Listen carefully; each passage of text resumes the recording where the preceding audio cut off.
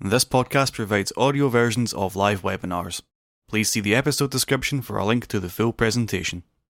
Thank you for downloading the Webinars podcast from Bitesize Bio, the missing manual for bioscientists.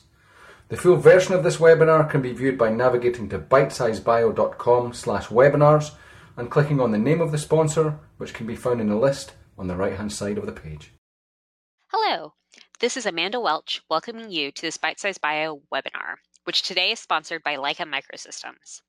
Leica Microsystems develops and manufactures microscopes and scientific instruments for the analysis of microstructures and nanostructures. Widely recognized for optical precision and innovative technology, the company is one of the market leaders in compound and stereo microscopy, digital microscopy, confocal laser scanning and super-resolution microscopy with related imaging systems, electron microscopy sample preparation, and surgical microscopy. Today's presentation is titled Basics of Fluorescence Lifetime Imaging and FLIM Applications to FRET Biosensors, and is being presented by Dr. Luis Alvarez from Leica Microsystems. Luis studied physical chemistry at the University of Paris in Orsay, where he worked on molecular quantitative imaging in live cells. He concentrated on fluorescence lifetime imaging and the effects of reactive oxygen species on fluorescent proteins. In 2010, he moved to Dublin, where he worked on host pathogen interactions at the University College Dublin and the National Children's Research Centre. He studied how mucosal immunity uses reactive oxygen species to respond to bacterial pathogen infections. During this time, he developed 3D infection models from ex vivo organ cultures and organoids. In 2016, he moved to the University of Oxford, where he developed advanced quantitative imaging approaches to study host pathogen interactions. This work centered on the understanding of HIV and Ebola entry mechanisms into cells. He joined Leica Microsystems in 2019 as a product application manager for functional imaging. Now, as always, we will have a question and answer session after the presentation. So please type any questions that you have into the questions box, which appears on the right-hand side of your screen, and I'll put them to Luis at the end. The recording of the webinar will be available at bit.ly/FLIM webinar. That's bit.ly/FLIM webinar, all lowercase, all one word. So now over to you, Luis, for the presentation. Hello, everyone. Thanks for joining. I'm going to be talking today about the basics of fluorescence lifetime imaging and how FLIM applications relate to FRET biosensors. I'm Dr. Luis Alvarez. I'm currently working for Leica Microsystems, and today I'm going to do an overview on the basics in fluorescence. We're going to talk about photoresonance energy transfer, FRET, and we're going to go into some practical approaches of these, and I will show you some data that we just published from my work in the University of Oxford. So these that you see in your screen is what is called a Jablonski-Perrin diagram, in which we can see molecular orbitals. Basically, fluorescence, what it is that we're bringing an excitation energy, usually a laser, and bringing molecules to an excited state. After a relaxation time, we can go back to the ground state by either non-radiative excitation paths or by fluorescence. The reality of fluorescence, and sometimes we forget, is that fluorescence is a statistical process. There's only a given probability to create a photon or to give out fluorescence.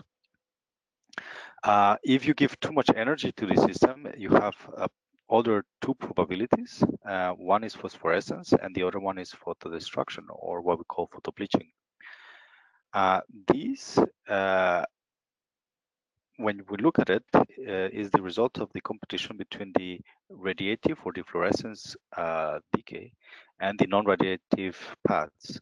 And the difference between them is what we call quantum yield, or the amount of packets of photons that are given by a molecule. So fluorescence is a complicated process. I have listed here some very important readings, because obviously we will not be able to cover all of what you would want to know about fluorescence. There's two key books, Molecular Fluorescence Principles and Applications from Bernard Valeur, and Principles of Fluorescence Spectroscopy, the Lakovitz book. I have also listed three key publications that should allow you to go in further depth in the different things that we will discuss today. The first one is on FRET microscopy from Serge Padilla and Marc Tramier, and second one is a more general introduction for fluorescent imaging techniques from Keith Jarling, George Gerhardt, and Marcus Hink. And the third one is a guide for fluorescent proteins pairs on FRET. So let's talk a little bit about FRET and phosphoresonance energy transfer. The basic principle is that we have two proteins that are tagged. One is a donor that we see here in green, and the other one is what we call an acceptor in red. The idea is that if you have a protein-protein interaction, these two molecules will come together, and this will create the transfer or the FRET. This can also happen in the case of biosensors when we introduce small molecules.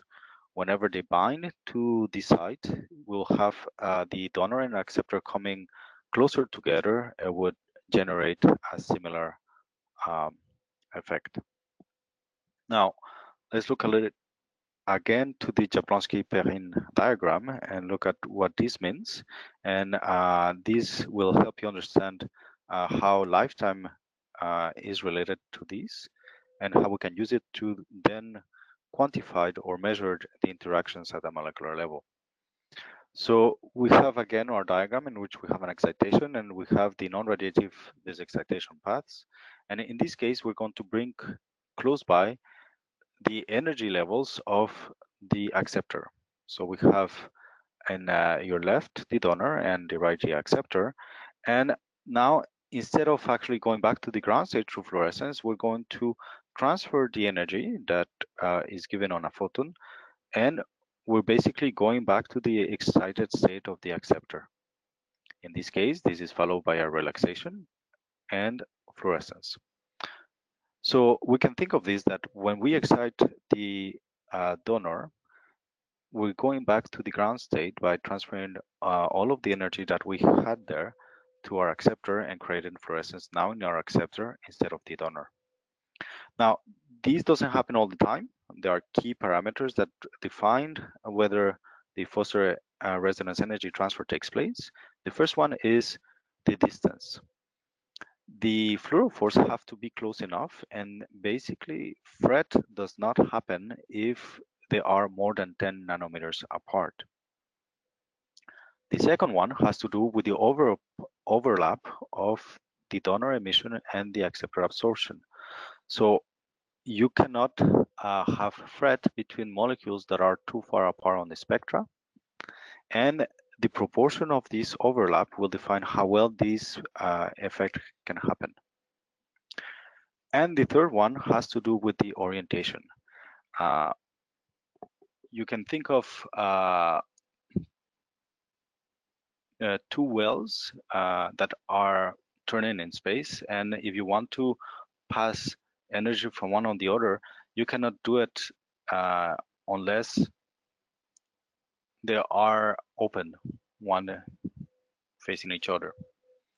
So these three things again is the distance between the two, the overlap of the emission and the excitation of the acceptor, and the other one is what we call the dipole orientations, or the orientation between the two fluorophores. You cannot do it if you are perpendicular to each other. So if we look at this diagram, what it comes down to is that when we're doing FRET, we're basically adding a new way to go back to the ground state without emitting fluorescence when we're talking about the donor. It means that if FRET happens, the number of times that you emit will decrease.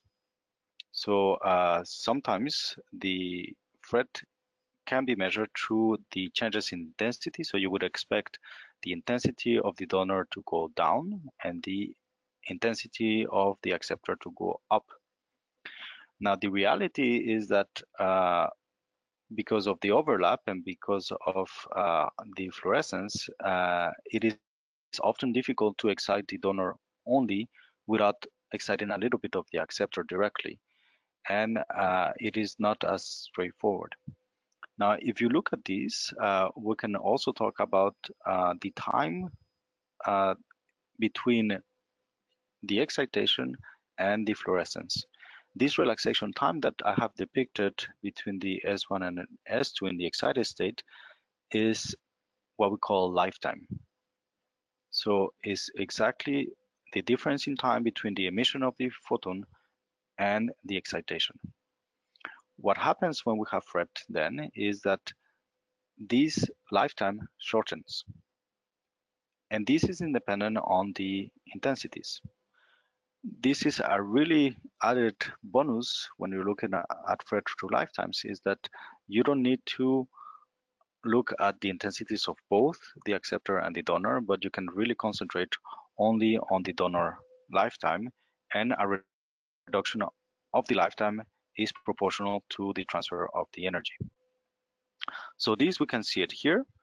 So lifetime is basically the slope on a decay, and the mathematics that go along are depicted here. So the intensity is equal to an pre-exponential factor and exponential time over the lifetime of the donor. What happens when we have FRET is that we have a proportion of the molecules that will not change. You see that the slope is the same, but you have a proportion that actually now is interacting. This has a sharper slope, which is a shorter lifetime in this case. And so basically the overall lifetime of these, which is the addition of the proportions of the molecules that have not changed, plus the proportion of the molecules that have changed, results in an overall decrease in the lifetime. This is why the classical way to analyze lifetimes is that you create a decay curve like the one that you can see here, and we will do an exponential fitting. In this case, you have the lifetime that is given by the slope.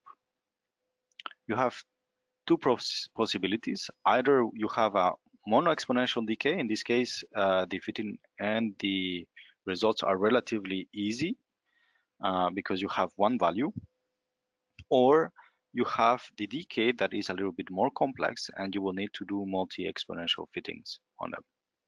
Again, I will not go through all of the specifics of how to do this, and I will advise you to go back to the books I referenced in the beginning to get more information about this. There are two other ways of doing this, are non-fitting approaches that were published in 2007 and in 2008. The first one by the group from Michel Dickman and Enrico Graton, and it's called the phaser approach that you can see here. This is an analysis method that you can also find in the SP8 Falcon that we use on the example I will show later on. And the second one is called the minimal fraction of interaction donor that was developed by Sergi Padilla, Marc Tramier, and Maïté Copé in Paris in 2008. And I want to touch now about the three key aspects that you can get through lifetime. When you're studying biology, what we want is tools that allows us to quantify our functional imaging. And lifetime can do that with three different values that you can get. The first one is just the actual lifetime values. Second one are what is called a FRET efficiency. And the third one is the fraction of interaction donor. The fluorescence lifetime, actually, what happens is that whenever you have changes in the microenvironment around your fluorophore, you will have a diminution of your lifetime. This is due because you're adding non-radiative excitation paths. So something like a change in pH, or different ions around your fluorescent proteins will have a direct um, interaction with the proteins, and you basically get lower lifetimes. The second one is the FRET efficiency. As I mentioned, if you have a donor and acceptor, then the amount of FRET will depend on a couple of values. And in the case of the FRET efficiency, the two values are the distance between the donor and acceptor. That means that as the donor acceptor get closer to each other, then the efficiency of the transfer increases. And the second one is the orientation. So if you have a random orientation or if you have fixed orientation, this will have an implication of how well you can do this transfer. And we go now to the third one, is the fraction of interaction donor values. So on the fraction of interaction, the interesting thing is that it gives us the proportion of molecules that undergo changes in lifetime. The equation looks like this, and so you can see the equation of the efficiencies is basically the differences between the lifetime of the FRET event, comparing it to the lifetime of the donor only. On the fraction is actually the pre-exponential values of the FRET component on our equation over the total pre-exponential values. These may look a little bit complicated, but what we're doing with the fraction of interaction donors is basically calculating the area under the curve of the decay that corresponds to the molecules that have been affected. We hope you're enjoying this episode of Listen In from Bite Size Bio. To access the visuals of this webinar, please see the episode description for a link to the full presentation. This is quite powerful because it means that we can count the number of events that have changed from our control.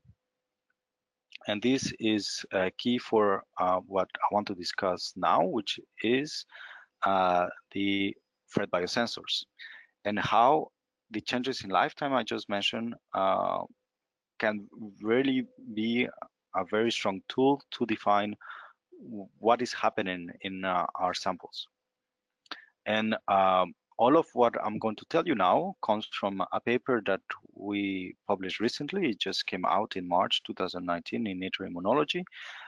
This is work that I did at the University of Oxford and the Wellcome Center for Human Genetics in collaboration with other researchers in the UK and elsewhere. I have not listed the full list of authors because it would have taken the whole page, but it has been a really exciting time to look at new immunodeficiency. So in this case, we're going to be talking about zinc transporters. The protein complex is called ZIP7, and it resides in the ER in B cells. So because we were interested in looking at this protein complex, which functions should be linked to zinc, we decided to use FRET biosensors that can sense the changes in zinc. So we use two sets of FRET biosensors. The first one was published in 2009 in Nature Methods, and you can see here figure 1 from this paper.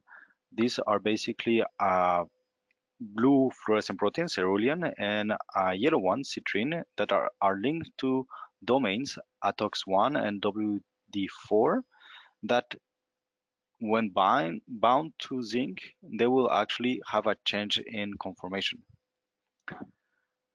The second set was described a little bit later. This is from ACS Chemical Biology from the same group in London. And in this case, they improve their probes and they make ER resident equivalent probes. These in our paper would allow us to compare the zinc in the ER to the cytosol. So let's take these as an example so that we can go back to our first discussion on FRET and FLIM and see how this translates into understanding the biology. So we see here that actually we have a biosensor in which the two fluorescent proteins are stuck together. We have a maximum FRET. So that means that the energy is being always transferred from the blue protein to the yellow one, unless we add zinc. When we have zinc in the medium, what will happen is that these two fluorescent proteins will separate from each other, and so you will have less FRET.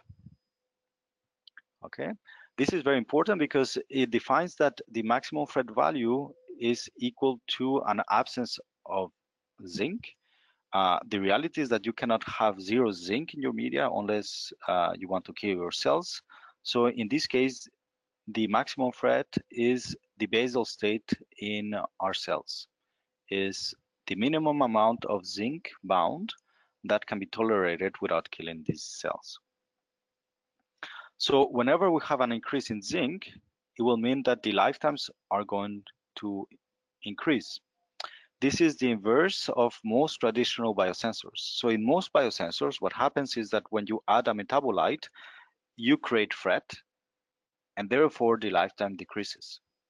In this case, when zinc is present, then you have less FRET, therefore the lifetime of the donor will increase. So we go back to the equation I showed you before. Because we have FRET, we have the intensity that's equal to 2 pre-exponential factors multiplied by, in one hand, the lifetime of the donor only plus a lifetime of FRET. This allows us to calculate the fraction of donor, which we can see here. And in this case, this FD value is equal to the proportion of high FRET, which is equal to the absence of zinc. Okay, that perhaps cannot help us more, but we can actually just go to this very short equation. 1 minus the FD will be equal to the proportional increase of the zinc concentration in the cells. So that means that if we want to answer what is the effect of a mutation on ZIP7 on the cells, we can evaluate this through lifetime, because when we have the values of lifetime, we will be able to translate this into 1 minus FD values, which will give us the proportional increase of zinc concentration in the cell. So we will know right away if a given mutation on the ZIP7 protein is related or not to changes in zinc concentrations within the cell. This is exactly what we did. And this is on our paper. We use 2 different ECAWI biosensors that have different affinities to zinc.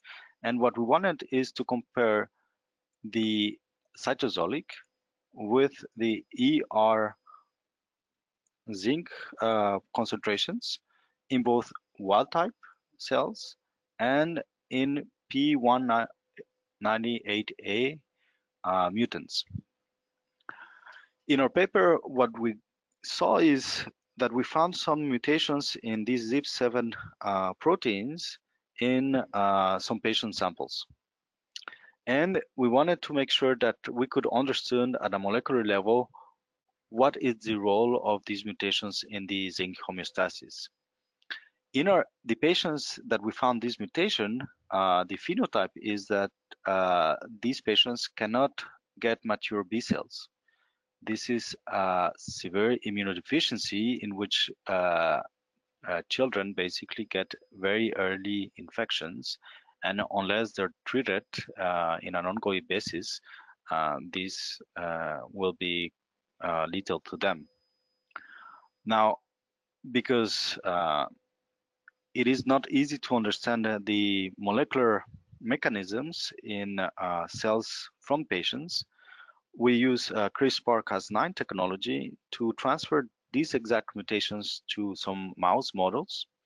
And in the mice, we could follow the development of B cells.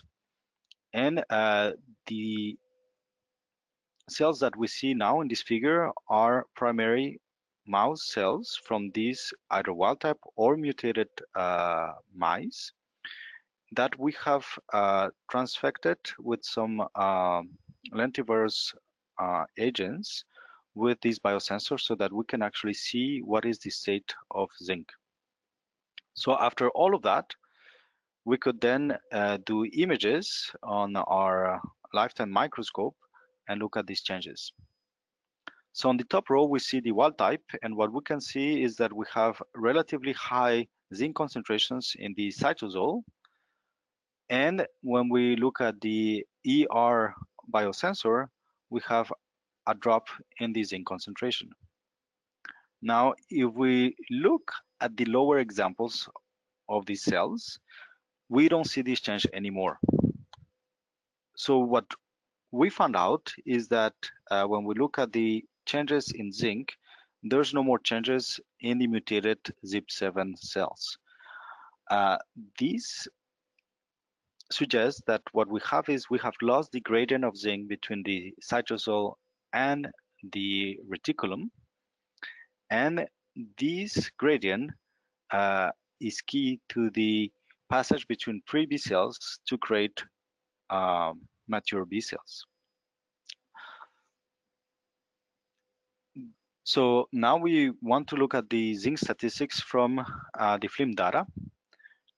This is very important because we're looking at primary cells, and the variability in primary cells has traditionally prevented us from looking at fluorescence lifetime data.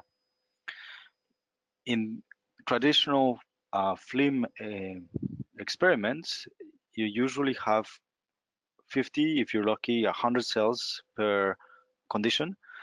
Part of this is because of the time that it takes you to acquire a FLIM image. We were fortunate enough when we started working with these cells, we had some new technology from Leica on the SP8 Falcon that allowed us to go down to 1 second per acquisition, which make it possible to increase our statistics. If you look at these graphs, if we were to pick only 25 to 50 cells from each one of the graphs, and we could randomly pick low or high numbers. And this is actually what happened on the first attempt of looking at these cells with intensity-based red methods. So the lifetime methodology that we use here allow us to look through all of this heterogeneity from primary cells, build up enough statistics, and have the confidence that the changes in lifetime that we see are completely quantitative and reliable. In this case, it's very important for us to look at these because it has very real life implications for the results that we have. The results from this paper are first that the gradient that exists from the cytoplasm to the ER is the key zinc-related cue for the passage or the maturation of the B cells. That if we have any perturbation to this homeostasis, we cannot progress to fully B cell development that would participate to the immune system. We found out also through our work that the ZIP7 germline mutation is embryonic lethal. This means that our patients have had to have some other ways to cope with some of these zinc deficiencies. And so there has to be ways of redundancy within our human immune system to cope with this. That patients that still retain a minimal zinc function have only deleterious B cell development, but the rest of the zinc functions seems to be all right. And this is the key for us, is that although we know and we're starting to understand immune deficiencies as a whole, whenever we have a ZIP7 patient, whatever treatment has to take into account that what you really want is to circumvent the roadblock created by the lack of zinc gradient between the cytoplasm and the ER. And only if we can circumvent this roadblock, we can go to a B cell generation, and only then have a proper cure for this immunodeficiency. I want to finish by thanking all of the people that make this work possible. Start with Dr. Sergi Padilla, that was my principal investigator in Oxford, Professor Richard Cornell, and Dr. Mukta Deogopkar that did most of the important work on this paper and reach out to us to look at the functional part and trust us to test the waters of fluorescence lifetime, and that this was going to be the proper way to address the mechanistic questions on this paper. Dr. Chris Lagerholm, a colleague in Oxford as well, that has been doing some FLIM that allow us to start this work. And very special thank to Dr. Julia Osato and Frank Heck from Leica Microsystem that were key on building up the technologies that are now in this microscope. As I mentioned before, traditionally FLIM has been a very slow acquisition technique in which you usually need from 2 to 10 minutes to do a proper FLIM acquisition. And now with the instrument that we had in Oxford, so it's the new SPA Falcon from Leica, we managed to reduce this time, and this opened for us not only the ability to do more statistics on the cells, but also to do it fast enough that our primary cells were still healthy and in a sound condition for us to be able to rely on this data. Finally, I want to thank you for your time and for attention, and I hope that you enjoy fluorescence lifetime imaging as much as I do. Thank you very much. Thank you, Louis. That was an excellent presentation. Now we have a few questions from the audience. If anyone else has a question, please feel free to post it in the questions box that appears on the right of your screen. So the first question that we have is about the intensity of fret. So is the intensity-based fret analysis still valid? So I want to thank again for everyone listening, and please feel free to ask any questions. So intensity-based fret. So the short answer is it's always valid and has been always valid as long as you have the proper controls. Okay. And this is the key thing here is it's not always easy to have all the controls for all of your samples, specifically if you're looking at primary cells or tissue. And in this case, the problem is not the intensity-based fret itself, is that the variability of your sample makes it very difficult to get a reliable readout. This is why we couldn't do this for our study. So if you're looking at either primary cells or you have very dim fluorescence, such as single gene tag from CRISPR-Cas9, then you're going to struggle a lot to have a lot of statistics and to do all of the proper controls. Okay, that makes sense. So our next question is from Tom. Are fitting tools available for the FLIM fret fitting when the fret pair distances are not fixed? So, for example, a continuum of distances. The answer is yes.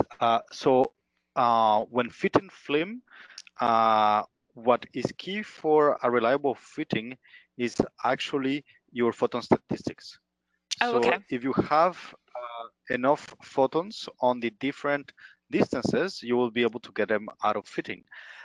Now you're probably better off doing a phasor analysis if you have such a setting. Okay. It's just a different approach that actually I think I mentioned a little bit in my webinar. Was developed from Michel Dickman and Enrico Graton as a paper in 2008 in Biophysical Journal. And these would be the better tool for this kind of setting. Okay. And now, I'm sorry if I mispronounce your name, but Wayne asks, has there been any study of including more than one donor or more than one acceptor? And will having more than one donor increase the lifetime? No. Okay. Having more than one donor does not increase the lifetime. So you're better off having multiple acceptors Mm-hmm. because you increase the chances of doing FRETs, so you can get better efficiency.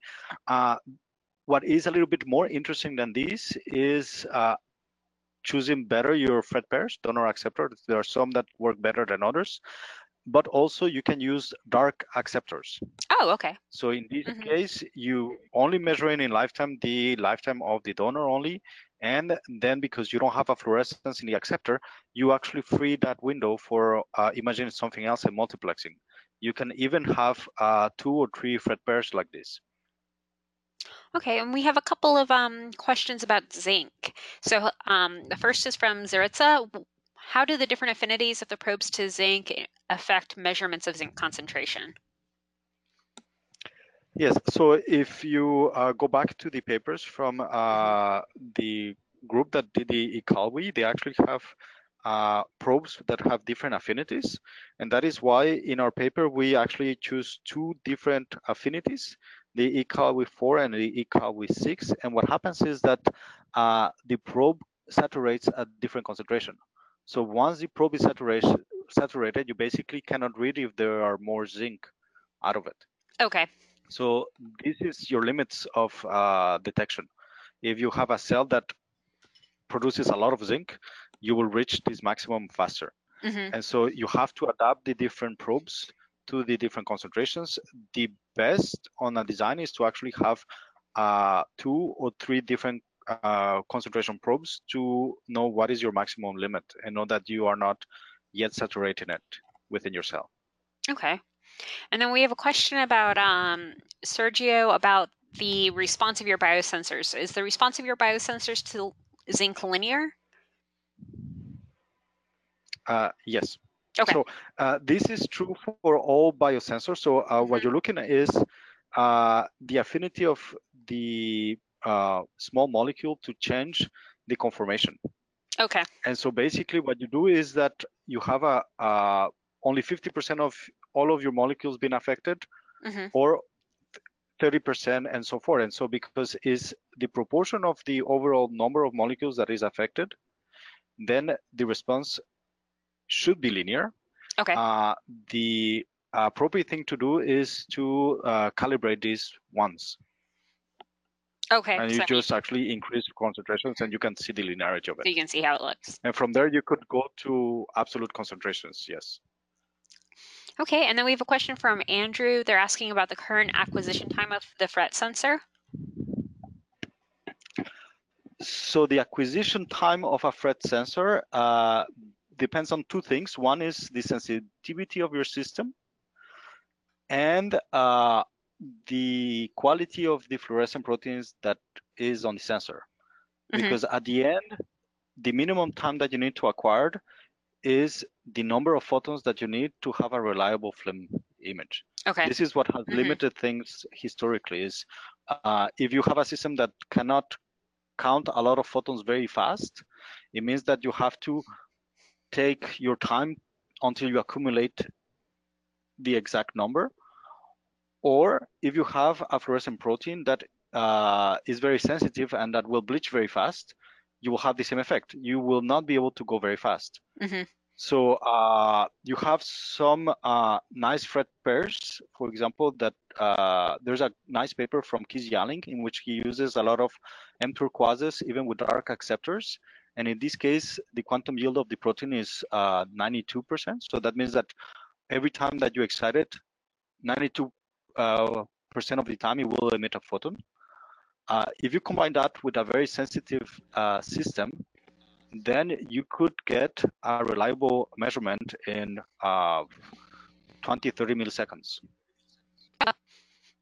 I don't know if this completely answers, but it always depends on how much biosensor you can put in your cell, Okay.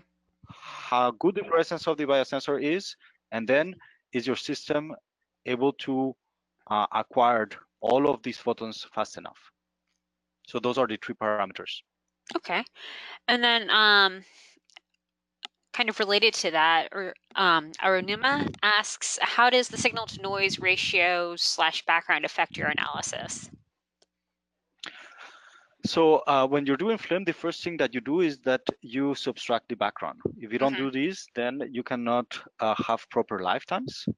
And at the end, it's not the signal to noise that is as important here. It is the photon statistics for the decay. Okay. Now, on most FLIM systems today, you use hybrid detectors in which the noise is close to zero, and you're doing photon counting. Okay. So then your measurement of the lifetime is just as reliable as your photon statistics again. But the background has no big contribution. On cells and other things, sometimes we worry about autofluorescence, for example. Right. But autofluorescence has different lifetime. So you can separate the autofluorescence from the actual fluorescence out of lifetime as well. So again, the only thing that you want to avoid is having a system that leaks stray light inside. Okay. As long as you don't have that you have a proper FLIM setup, background is not an issue. Okay, and then we have a question from Mehmet. They're asking if this FRET plus FLIM application is possible with low speed acquisition time FLIM detectors. So by low speed, they mean 2 to 3 minutes. So back in the day when I was doing my thesis, we had to do 2-3 minute acquisitions to get a FLIM image. This is of course possible. Usually the caveat of this is that you illuminate for a long time, so you have a higher probability of bleaching. Right. What I would suggest, I mean, I think I understand the question in a different way, is if your time points need to be 3 minutes apart, I would do not extremely fast acquisition, but short enough that you have just dead times in which you don't image and you let your cells or your tissue not be illuminated. So I would do perhaps 1 or 2 second FLIM image, and then stop, wait for whatever time you need to look at the next time point, and then image again. This is, I think, the beauty of the systems today is that because you can go so fast, you don't have to do continuous imaging.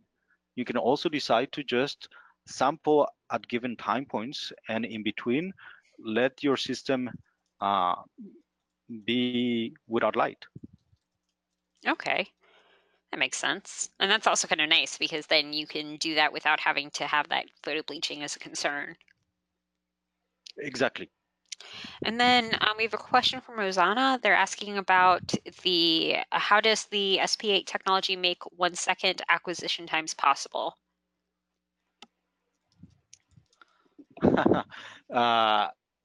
So traditionally, the problem is for FLIM, we use something called TCSPC, time correlated single photon counting, that use some boxes. They're called is just electronic single photon counting detectors plus a box to actually count these photons and get the decays. Because of the limits of the physical limits of the electronics, you can only measure about 1 photon every 20 to 100 pulses. Otherwise, you have some distortion on the electronics. Leica, what it did is we don't have such a card. We basically stream all of the detector photons to our computer and all of our laser pulses to the computer. And then on the graphics card, we basically can analyze everything on the fly. Oh, cool. So what happens is the whole system has what we call a dead time of 1.5 nanoseconds.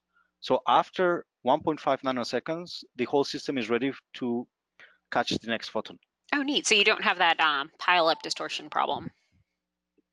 Exactly. You don't have these pile up at these speeds. And what happens is that because you can accumulate up to 1 photon per pulse, and we have 80 megahertz repetitions, we can basically have 80 mega counts per second.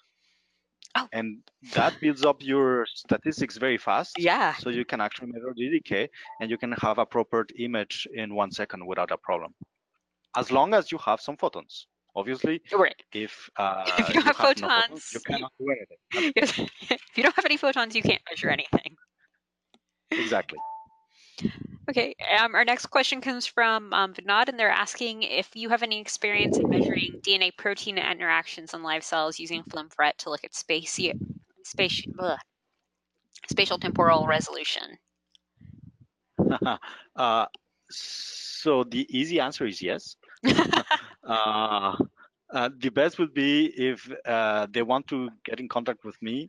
Okay. I'm happy to provide more insights. But yes, this is possible. And actually, there's some really nice work from Sergi Padilla, Marc Tramier, and Maite Copé on chromatin dynamics that just came out Nice. on FLIM. Mm-hmm. They were using FLIM to look at the fluctuation of FLIM and how these can give you insights into chromatin dynamics and open frames and closed frames and all that. So if you do that and you multiplex with the proteins that you're interested in, you can follow a lot of other things as well. That's cool. And then I think this is our last question from from Archana. Does the concentration of fluorophore affect the lifetime change? So generally speaking, no. Okay. What happens is that the lifetime is the intrinsic time that a fluorophore will be emitted after an excitation. If you have 5 fluorophores, or you have 10, or you have 15, or 20, all of them will be emitting with the same time delay from the excitation to the emission. And so the lifetime is not dependent on the expression levels and the intensity. Okay. With a caveat is, let's suppose that you pack many of these fluorophores. So instead of having 5 or 50, you have 10,000. Oh, okay. And you have a very small volume. Mm-hmm. That means that actually you'll be packing all of these fluorophores together, and then you could have some effects from the crowding of the molecules. And so then you have self-quenching events, and these can affect the lifetime. Mm-hmm. But so this is, I will say, at the point that you start affecting the lifetime from the concentration, is likely that you're very far from biological relevant settings. Okay. Is because so you basically have overexpressed so much, that the cell, you're just looking at artifacts. And this is the one thing that you have to be worried, but this is more of a biological issue. You have to really know your system, and if you see that expressing a protein changes the shape of the cell, then you probably don't want to image it. Fair enough. Okay. Oh, we had somebody else sneak one in. It's from Arnima, and they ask, do you use a resonance scanner? So in this paper, we didn't. Okay. In the Leica system, anything you can do with a confocal scanning, you can do it with lifetime. Okay. But for the data I presented, we just use the regular scanner. And usually, if you're looking at a single cell and you are zooming into your cell, generally speaking, you can go extremely fast. Okay. At least for most biological outputs. If you need to go faster, you can switch to the resonance scanner, but then you have to do the proper controls and have the proper curves to ensure that you're still quantitative. Okay. That makes sense. Okay, well, that brings us to the end of the webinar. So thank you again, Lewis, for a very illuminating presentation and a great discussion. And thanks also to our sponsor, Leica Microsystems. And finally, thanks to you, the audience, for taking the time to attend and listen in. If you've enjoyed the webinar and would like to view the video recording of the session, please visit the webinars page on bitesizebio.com. It should be available within the next 24 to 48 hours. And there, you can see the other webinars we've lined up for you on Bitesize Bio. So until next time, good luck in your research, and goodbye from all of us at Leica Microsystems and Bitesize Bio. Thank you for listening. We hope you enjoyed the webinar. To view the full video version of this and all of our other webinars, please visit bitesizebio.com/webinars. Finding the right mentor can make all the difference in your research journey. But what if you don't have one? Look no further than Mentors at Your Benchside, the podcast that offers curated advice from experienced researchers on lab skills, techniques, and career progression. With short, easy-to-access episodes, you can get the help you need to succeed in the lab. Visit bitesizebio.com/podcasts or search for Mentors at Your Benchside in your podcast app to subscribe and get help and advice from seasoned scientists.